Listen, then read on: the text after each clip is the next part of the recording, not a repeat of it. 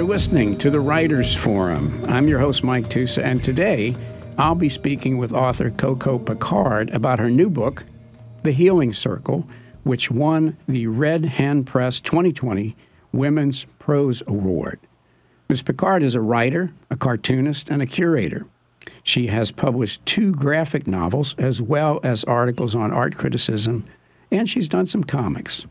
She received her MFA from the School of Art Institute and was a Bookends Fellow at Stony Brook University. Welcome to the show, Coco. Thanks for having me. Well, let me start off with a question that some of our listeners always, I think, ask, especially if they're trying to write. What are your writing habits? Do you write at a certain time of day, or do you have a favorite location where you write?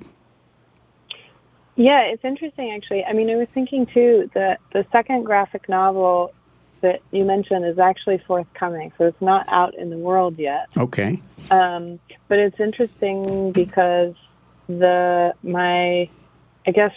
writing practice is very different if it's writing text or writing comics. And with comics, I really sort of have to sit down and sometimes I'm watching television. A lot of times it's at the end of the day when I do that versus working on fiction, or I also write art criticism, and that kind of has to happen when the sun is up. If I try and write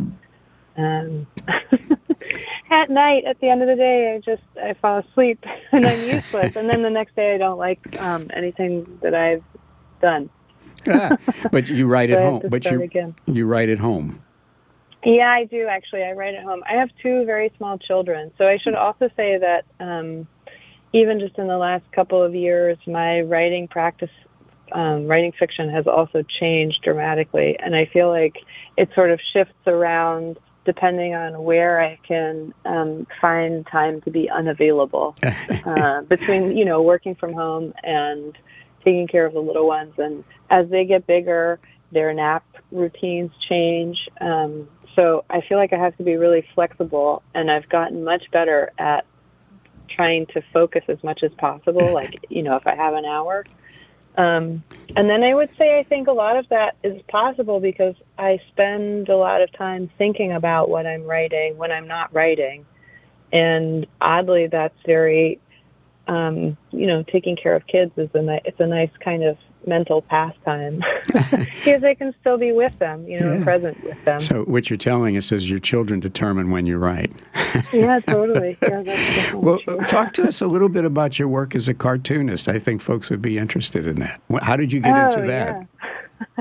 Yeah. I've always drawn, and but I think I didn't really take it seriously for a long time. And I think I lived in Chicago for about 17 years, and I lived around the corner from this amazing zine and comics bookshop called Quimby's. Mm-hmm. And when I moved to Chicago, there was a really big culture of, I feel like, independent art, community DIY making, comics making, zine making. And so I started making zines. And one of the things I started doing in these zines was writing these little comics. And so my first graphic novel, The Chronicles of Fortune, was basically ended up being a compilation of all of these mini zines that I'd made. Mm-hmm. And it's like I would make the drawings, I would take them to Kinko's, lay them out by hand, Xerox them and staple them, and then walk over to Quimby's and,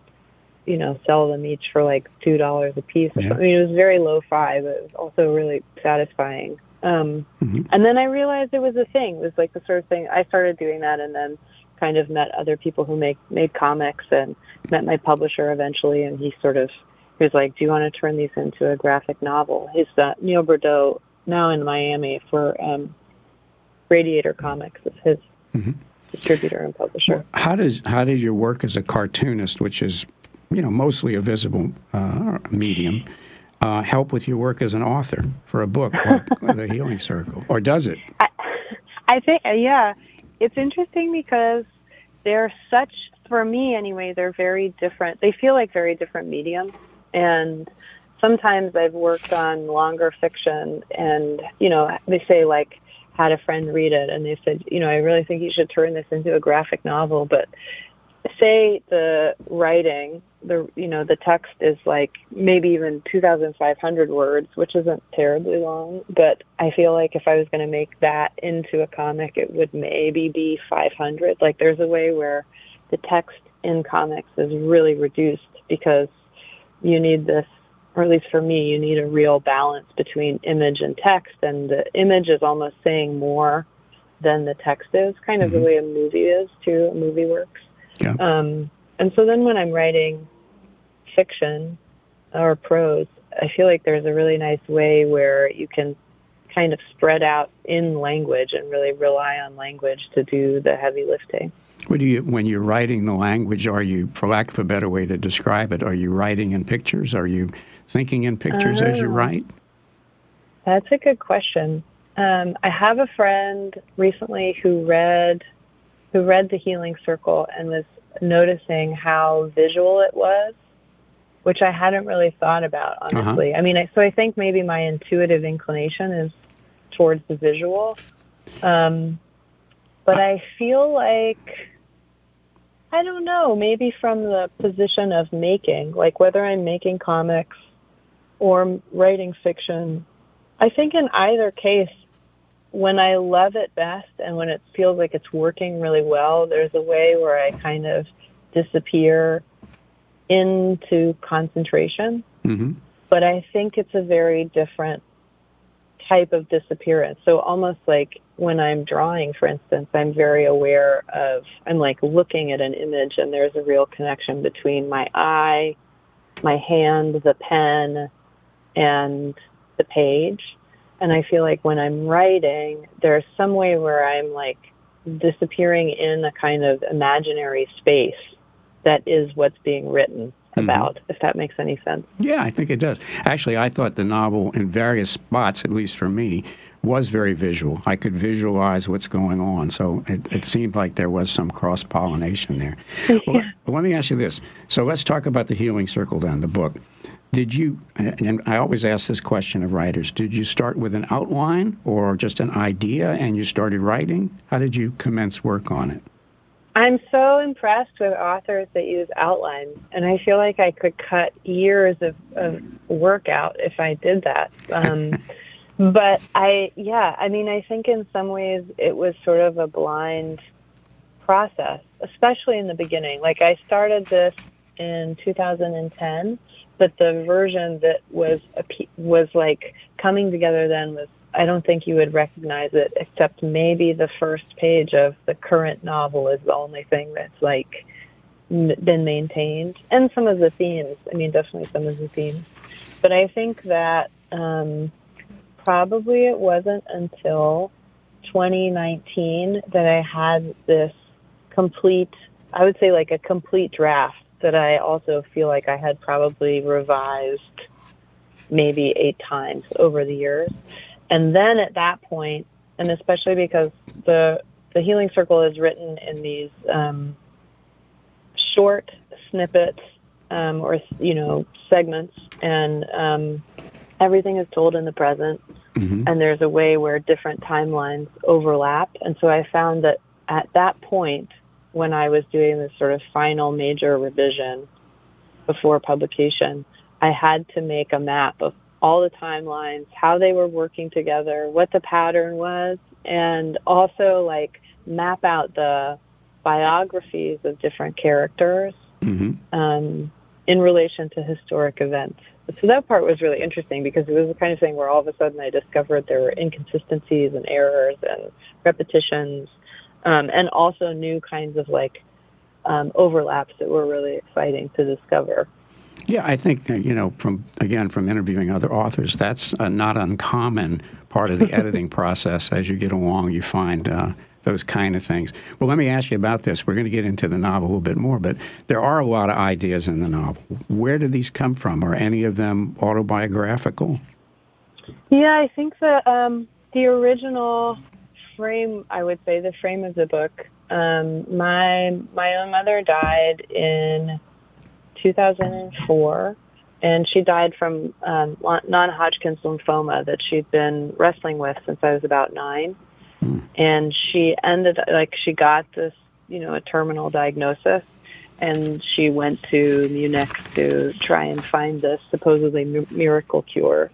I think one of the reasons it took me so long to write is because I had to spend a lot of time dismantling what quote unquote really happened to the space of the book, like this kind of I don't want to say real fiction, but maybe like, for me, I feel like the novel privileges ideas over any kind of autobiographical sympathy, maybe. And so at a certain point, all of the characters and the conditions became themselves and don't resemble my life, even if this original framework exists. Did you find, though, that having gone through that process with your mother, that writing the book was cathartic? I think initially, but I also think that, and again, I think everybody writes in different ways. But for me, I think when I was writing for the catharsis, the writing wasn't ultimately satisfying. I mean, so I would reread it again and I would say it was bad, but I think maybe what counts as bad and what counts as good is like less helpful than thinking about what was happening. And I think if I looked for the catharsis, then it always fell short of capturing my experience. And I think, so there was some way where my ego was really invested in that type of writing, and I think hindered the result. Yeah. And so once I could kind of get beyond that, and actually I feel like part of how I got beyond that is that with enough time, I started really wondering, like, why would a person at the end of their life leave everything behind to essentially to die alone? And I don't know, in the case of my own mother or the mother character in the book, I don't really know if either of them think about their decision that starkly, but I feel like that's sort of what motivated me in the end to keep going. That's interesting. But of course, there are cultures, some of them older cultures, where, you do go die alone. You do leave and go die alone, right? Yeah, totally. Right. Well, and I also think, there's interesting questions about agency. Like, I think the kids in the book feel betrayed, understandably. And then I also think hopefully there's a way where it's troubled by, well, what if that's what she chose? And what does that mean? Well, can I get you to read an excerpt from the book, one of the chapters, perhaps, so that folks can get a sense of the writing style? Yeah, I would love to. So the book also contains a number of instances where the mother character is flashing back on different attempts to find healing or alternative forms of healing for her condition. And she is part of this group called the Healing Circle, a group of women. So I'm just going to read one of these instances. Okay. It's kind of from earlier on in the book. The handlers tell everyone not to touch the Holy One. It's like strippers, Lena jokes. You can be touched, but not touch. Mother and the rest of the Healing Circle stand in line with a few hundred others in a long-since-closed Ross dressed for less. Everyone shuffles forward to see the guru, and there she is, a stout woman sitting cross-legged on several silk-tasseled pillows like a voluptuous chicken. The Holy One pulls Mother's head to her breast automatically, and already Mother is crying like a lamb with hiccups, pressing into her Holiness's chest. Ma, ma, ma, ma, the guru says mechanically. Ma, ma, ma, bleeding with a fuller voice. Everything is warm, a little too much. Mother stares at the fleshy linoleum tile and notices the faded silhouettes of former shopping aisles. She used to come here to find shoes. Ma, ma, ma. Surrounding members of the crowd shift and sway. Mother feels the pressure of the Holy One's arms, the pliancy of her skin. The guru smells like sweat, sugar, a hint of tiger balm, and incense. Mother sobs. How can I live? How can I survive? What am I surviving? My mother never loved me, Mother says. She is just about to let go of everything, all the tension, sorrow, resentment, to find redemption or solace or whatever, to have one of those moments where she might experience her unburdened, light-soaked, profound true self and be healed, when a handler abruptly picks up Mother by the shoulders and moves her to the side, setting her against Nancy's back, where Mother slumps into weeping. It is Lena's turn to be touched. Mother turns to see. Ma, ma, ma. Andrea is behind Lena, glowing with expectation. Mother turns. Devotees whisper beside her. The Holy One was beaten as a child, did you know? It's on her website. Nobody understood her gifts. Women always pay the price, someone else agrees. Mother might go back to the beginning of the line and do it all over again. Yes, it's a wonderful excerpt from the book. All right, you just touched on this a little bit, though, but I want to ask about it. In the book, there are chapters where the mother, who is in a wing of a hospital, we think, is having flashbacks to her own life, to a failed marriage, to her childhood. Did you set out to write the story that way, juxtaposing the flashbacks with the hospital setting, or is that something that also evolved over time?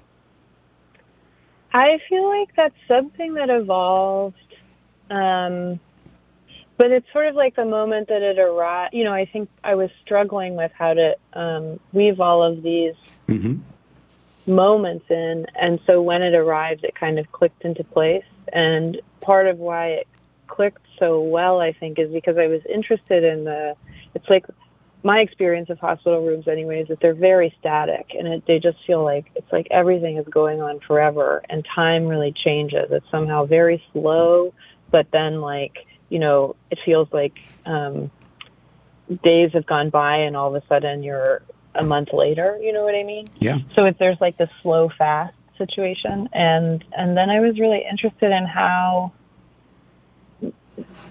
time or memory, I guess, can happen simultaneously in these moments of stasis. So, even though the mother character, I feel like she's in this wing of the hospital. She sort of wonders if maybe she's dead. She's not sure, because I think there's this kind of eternal limbo feeling. But then it's like her whole life is kind of stacking up and present in her mind. And that felt like a real way to tell the story, I guess. Yeah. Well, I thought the flashbacks worked really well, and it brought a whole nother dimension to the character. But you mentioned memory, and so I want to ask you about that. What are you trying to tell us about memory in the book, and how we use memory? Folks have said for years, at least I recall reading, I don't think I'm imagining this, that without memory, we really don't exist. So what are you trying to convey there with memory? I love that idea. Partly I love that idea, actually, because I was talking to my brother and husband yesterday, and we'd all been to the same wedding, but we remembered different things, and there was this dinner that we went to that I don't remember at all. And I was wondering where that exists, actually. But yeah, I do think that one of the things that I've noticed is as I've gotten older, and maybe this is especially having kids, I'm more aware of it, because I realize that I have different memories that they don't have access to, and I think that makes me conscious of how certain experiences or smells or a quality of light, it will trigger a memory in me that's very, very specific. And then I feel like that memory will inflect my experience of the present. And so in other words, it's I feel like those are the moments where I feel it's like the present is especially full, or it's very, very full, but it's also full in this way that doesn't translate to other people that I'm with. And so I think that's one of the things that I was trying to explore in writing the book. Okay. Well, can I get you to read one more excerpt for us? Oh, yeah. And if you need to set it up with anything, feel free to do that. Oh, yeah. Here, I have one, actually. Okay. This is, again, sort of another episode. But why do I get sick? Mother asks the room. She sits beside Lena and Nancy in the Marriott banquet hall of some suburb she'd been approximate to for years, but never heard of. Lena holds Mother's hand. There are so many gurus out there, Lena whispers. If this one doesn't work, we'll find another. She finds these people through various self-help newsletters and blogs that have transformed her Google algorithms. I was diagnosed with non-Hodgkin's lymphoma several years ago. I'm in my 6th remission, Mother says. Others in the room applaud like it's an AA meeting, and I'm trying to learn more about why this happens in order to prevent it from happening again. Mother worries she isn't making much sense. Does that make sense? She says. I want to survive. What can I do to live a better life? A guru is at the front of the room on a makeshift stage. This one is male and allegedly a prince from some very cold country in the Far East. He sits cross-legged, watching everyone and everything, eyes half-lidded. When he moves, he does so slowly, as though to demonstrate that he inhabits an alternate plane of reality. Rumor has it he is a difficult person. Lena says the hotel staff had trouble constructing a stage according to his specifications because their lowest risers were 12 inches, and he requires a stage no more than 7 inches in height for fear of reinscribing hierarchical patterns in his lifetime. The workshop was nearly canceled until the hotel carpenter cut 5 inches off each riser. These are the mysteries of the universe, the guru says. Why do we suffer? I know monks who feed stray dogs around the temple because they believe the dogs were bad monks in a past life. When you see a worm, what do you see? I see a being who fell from the karmic ladder.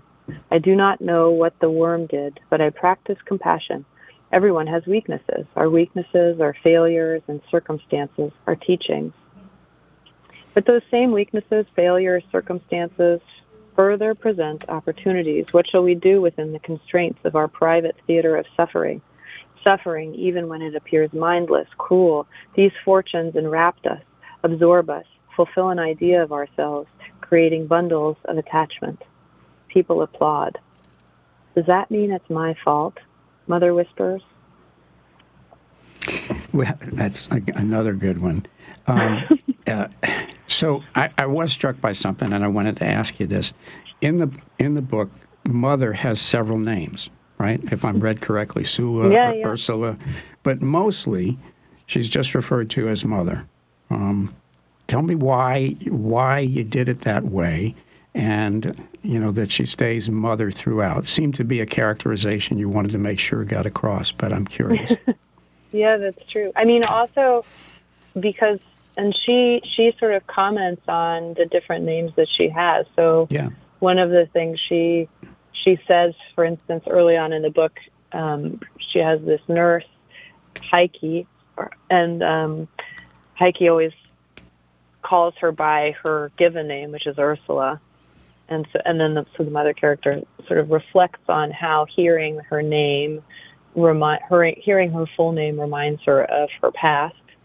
But then there's a way where when she immigrated to America, people started calling her Sula, which is like this, shortened version. Mm-hmm. And I think in some ways I was interested in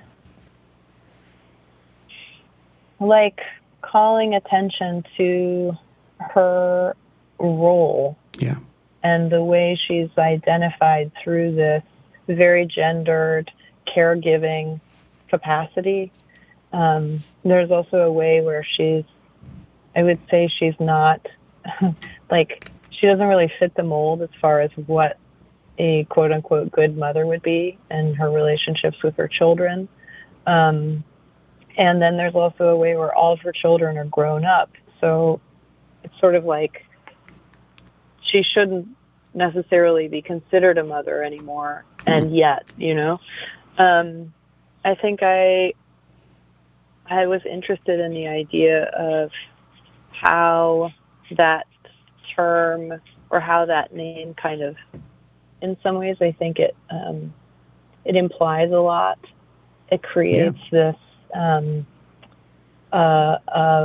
level of expectation for who she is supposed to be and how she is supposed to do it. And then I also think the juxtaposition of the mother who is also ill, who needs caretaking, and how that impacts her children is also just interesting. So it's like all of this, there's like this field of questions that happens for me when she's identified this way that felt important. Yeah.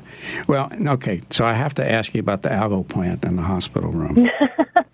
So Yay. For folks who, because we're going to be running out of time here in a little bit, but for folks who read who pick up the book, there is an aloe plant in the hospital room named Madame Blavatsky. I'm probably mispronouncing that. No. First question, though. Are you borrowing that name from the Russian author, Elena Blavatsky? Yeah. Who was, I think, something of a spiritualist, right? Yeah. I mean, there's an article that I read recently that called her the founder of the New Age movement, which I'm sure is arguable, but that's sort of part of her presence. So you put that in there for folks. Authors will do that sometimes. They'll use a reference that not everybody will pick up. All right, so what does the aloe plant symbolize? Because it ends up providing, at least towards the end, great comfort, right? Yeah. I mean, I think this was like the aloe plant is like another character that became increasingly important to me. And I think also somehow relates to the way time works in the novel. Yeah.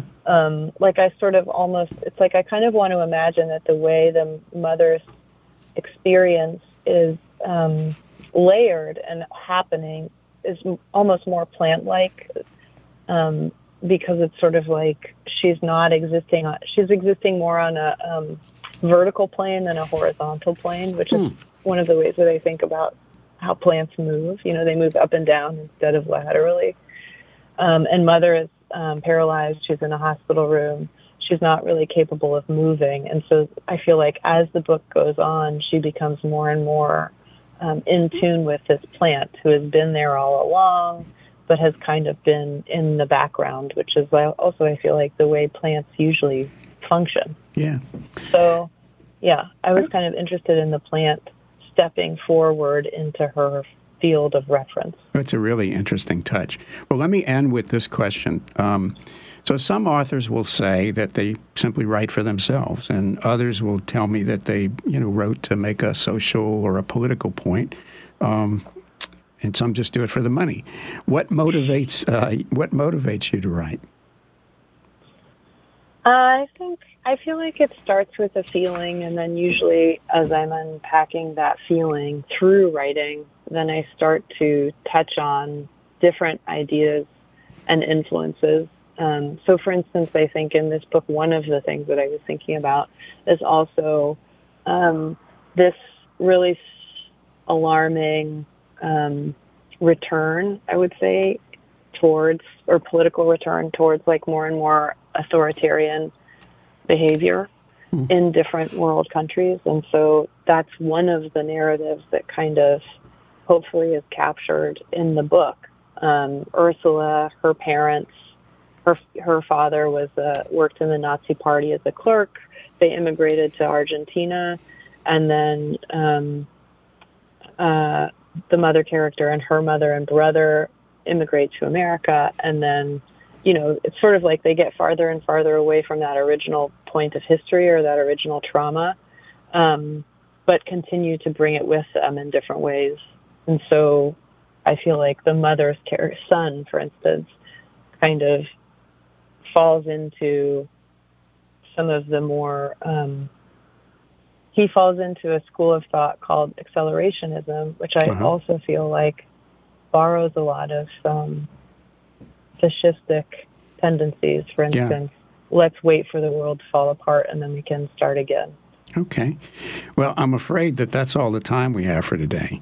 You've been listening to the Writers Forum. I'm your host, Mike Tusa, and I've been speaking with author Coco Picard about her new book, The Healing Circle. Coco, is there a website where folks can go to learn more about you and your other writings as well as this book?